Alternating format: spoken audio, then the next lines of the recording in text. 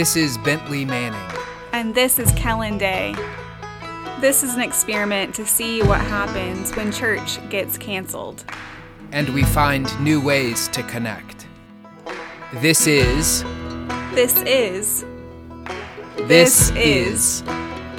Empty Pews.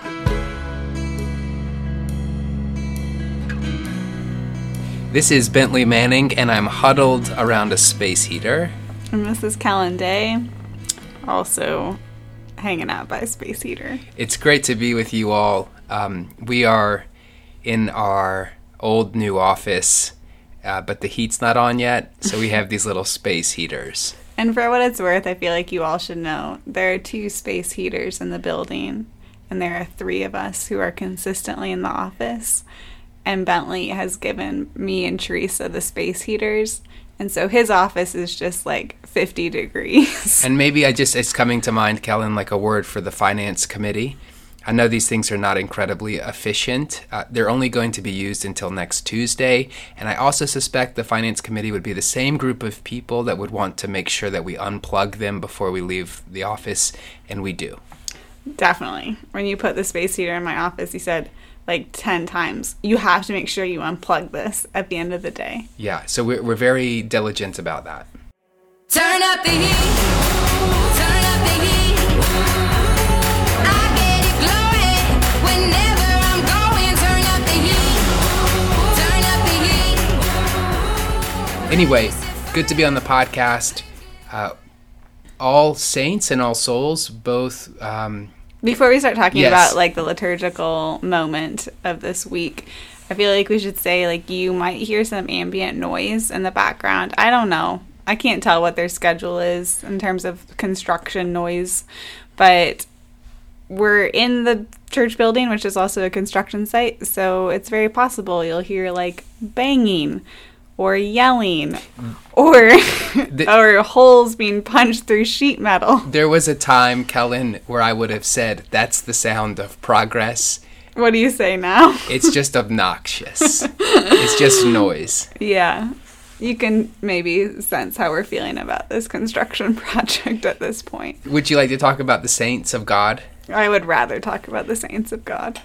Okay, so All Saints falled on was it Monday or Tuesday? It was Monday. It was Monday. All Saints was on Monday. All Souls was on Tuesday. And some churches obviously kept the date, celebrated those. The Church of the Incarnation this year is moving it forward to this coming Sunday, so we'll be celebrating All Saints this coming Sunday. And it's really a big day in the life of this parish because All Saints is one of the primary feasts of the church. It's like a big day. It's also Bentley Manning's birthday. So it's going to be just like a wonderful full Sunday.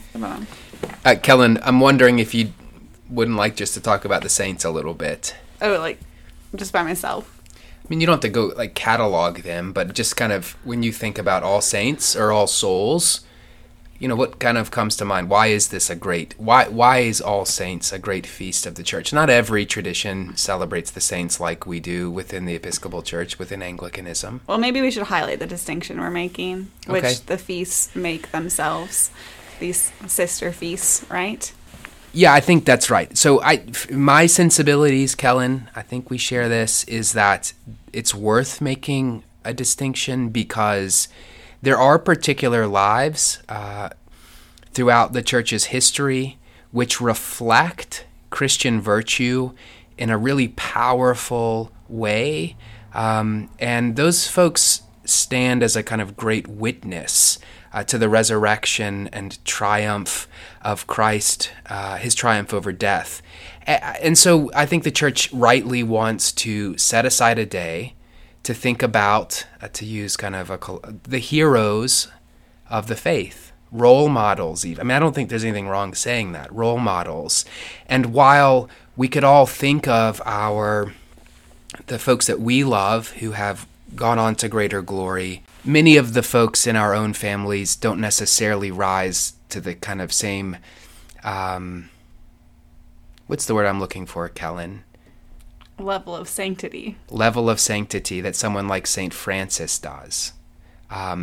And so I think it's worth just for the sake of both groups, remembering them kind of in separate ways. But we obviously also remember particular saints and people throughout the whole Christian year. But I think that's why the distinction's there. All right, Kellen, I'm all pumped up about the saints, and I can't stop talking, so I'm just going to say a couple more things, and I apologize for hogging the microphone. But one of the neat things, one of the reasons I think we celebrate all saints, all of them together, is because the kind of great cloud of witnesses, there are so many that it's impossible to kind of catalog them all or to remember them all in the sake of a moment. And I think, like, collectively, what they show us is the myriad ways that saintly virtues, Christ is reflected in lots of different people, lots of different cultures, lots of different moments in history. And so there's something really powerful about seeing the different forms, I think, all the saints take. They're not identical, right? And I think that's one of the traps we could get into, is thinking that a saint is really just whatever the stained glass window looks like. But when you start digging, they're saints from, again, all over the place, different times, different cultures, experiences. And that is good news for us, because it means that we could also model our lives around Christ in a particular way, and that's really wonderful. I think you described the Feast of All Saints really beautifully, Bentley. And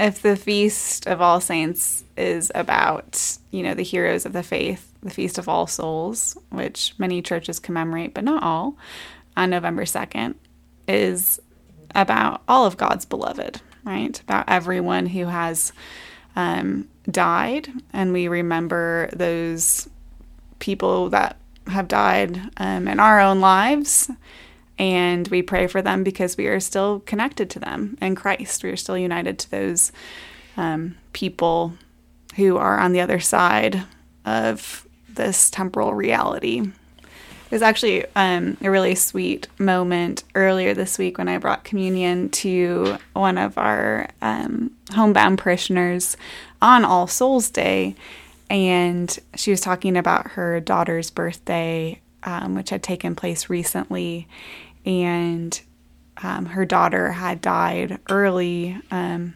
young, but this woman who is now, late 80s, early 90s, said to me, but we're still very much in touch, which I think is sort of the spirit of All Souls. Like, you can still be in touch through prayer, through our union with Christ, with those who have died. As one of my and Bentley's seminary professors used to say, or still says, I guess, if you want to be close to your dead, don't go to the cemetery, come to the Eucharist. Farther along, I know all about it. Farther along, understand why. So cheer up, my brothers, live in the sunshine, we'll understand this. All right, well, I think it's time, Kellen, to probably turn to the gospel reading for this coming Sunday, and I'm preaching, so I guess that means the way this pattern works, you get to kind of tell us about the gospel reading. You are right. So the gospel text is the story of the raising of Lazarus in John 11. The text begins with Mary coming to Jesus and asking, Jesus where he was. If he had been there, my brother would not have died, Mary tells Jesus. And Jesus asks where Lazarus has been laid, and Mary brings Jesus to the tomb. And of course, we get this beautiful verse telling us that Jesus begins to weep. And then sort of the climax of the story, right, is when Jesus tells the people there to take away the stone, and raises Lazarus from the dead. He says, Lazarus, come out. And Lazarus comes out, and his hands and feet are bound with strips of cloth. And Jesus says to all of them, unbind him and let him go. All right, Kellen, thinking of this text about what's going on here, there's a whole lot that can be said. There's a lot of rich imagery, many parts of this reading that I find incredibly powerful, one of which is just the tears of Christ. You know, that is a beautiful part of this story, I think. But at least what comes to my mind initially when you're thinking about this reading in relation to All Saints is that it gives us a kind of provocative, rich image of what it looks like when a community, when people, individuals invite Christ into a situation.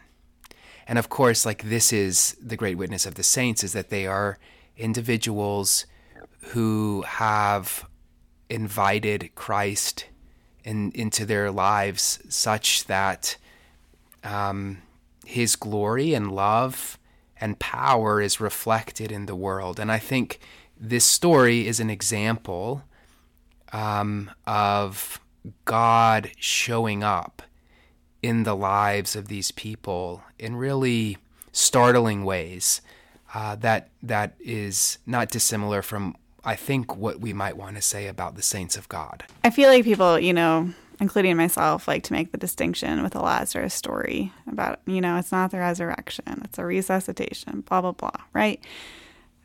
Of course, though, this is like a foreshadowing of Christ's resurrection in terms of the narrative, right? And Lazarus being pulled out of the tomb, and the great image of Jesus's resurrection pulling Adam and Eve from the depths of hell or the depths of death. And to your earlier point, Bentley, right, the people who have experienced the power of Jesus's resurrection in their own lives, like, it looks like Lazarus. It looks like Adam and Eve coming up from the depths of hell. It looks something like Jesus. And when that is so focused in a particular life and so forceful, so beautiful, we call those people saints. You descend upon me like a rolling stone, like a black swan raging over all that I know. You know it unnerves me when I lose control, and I'm all out of options, and I'm out of my head, and I build my life around someone who I thought that I was, but it turns out all the things I do to feel young, they only make me old. But you raise me like a baby, like a fiery phoenix bird. Oh, and you lift me up like Lazarus. You love me like death in reverse.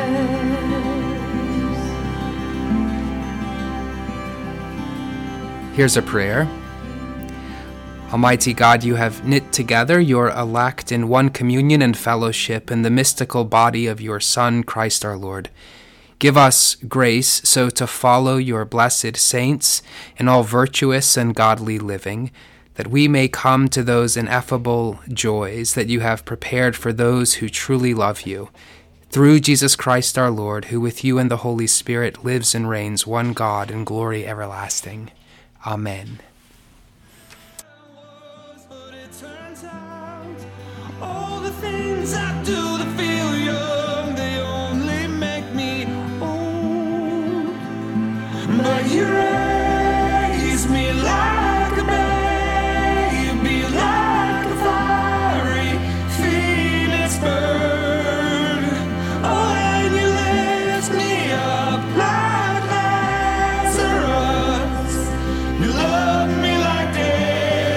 You love me like death. You love me like death in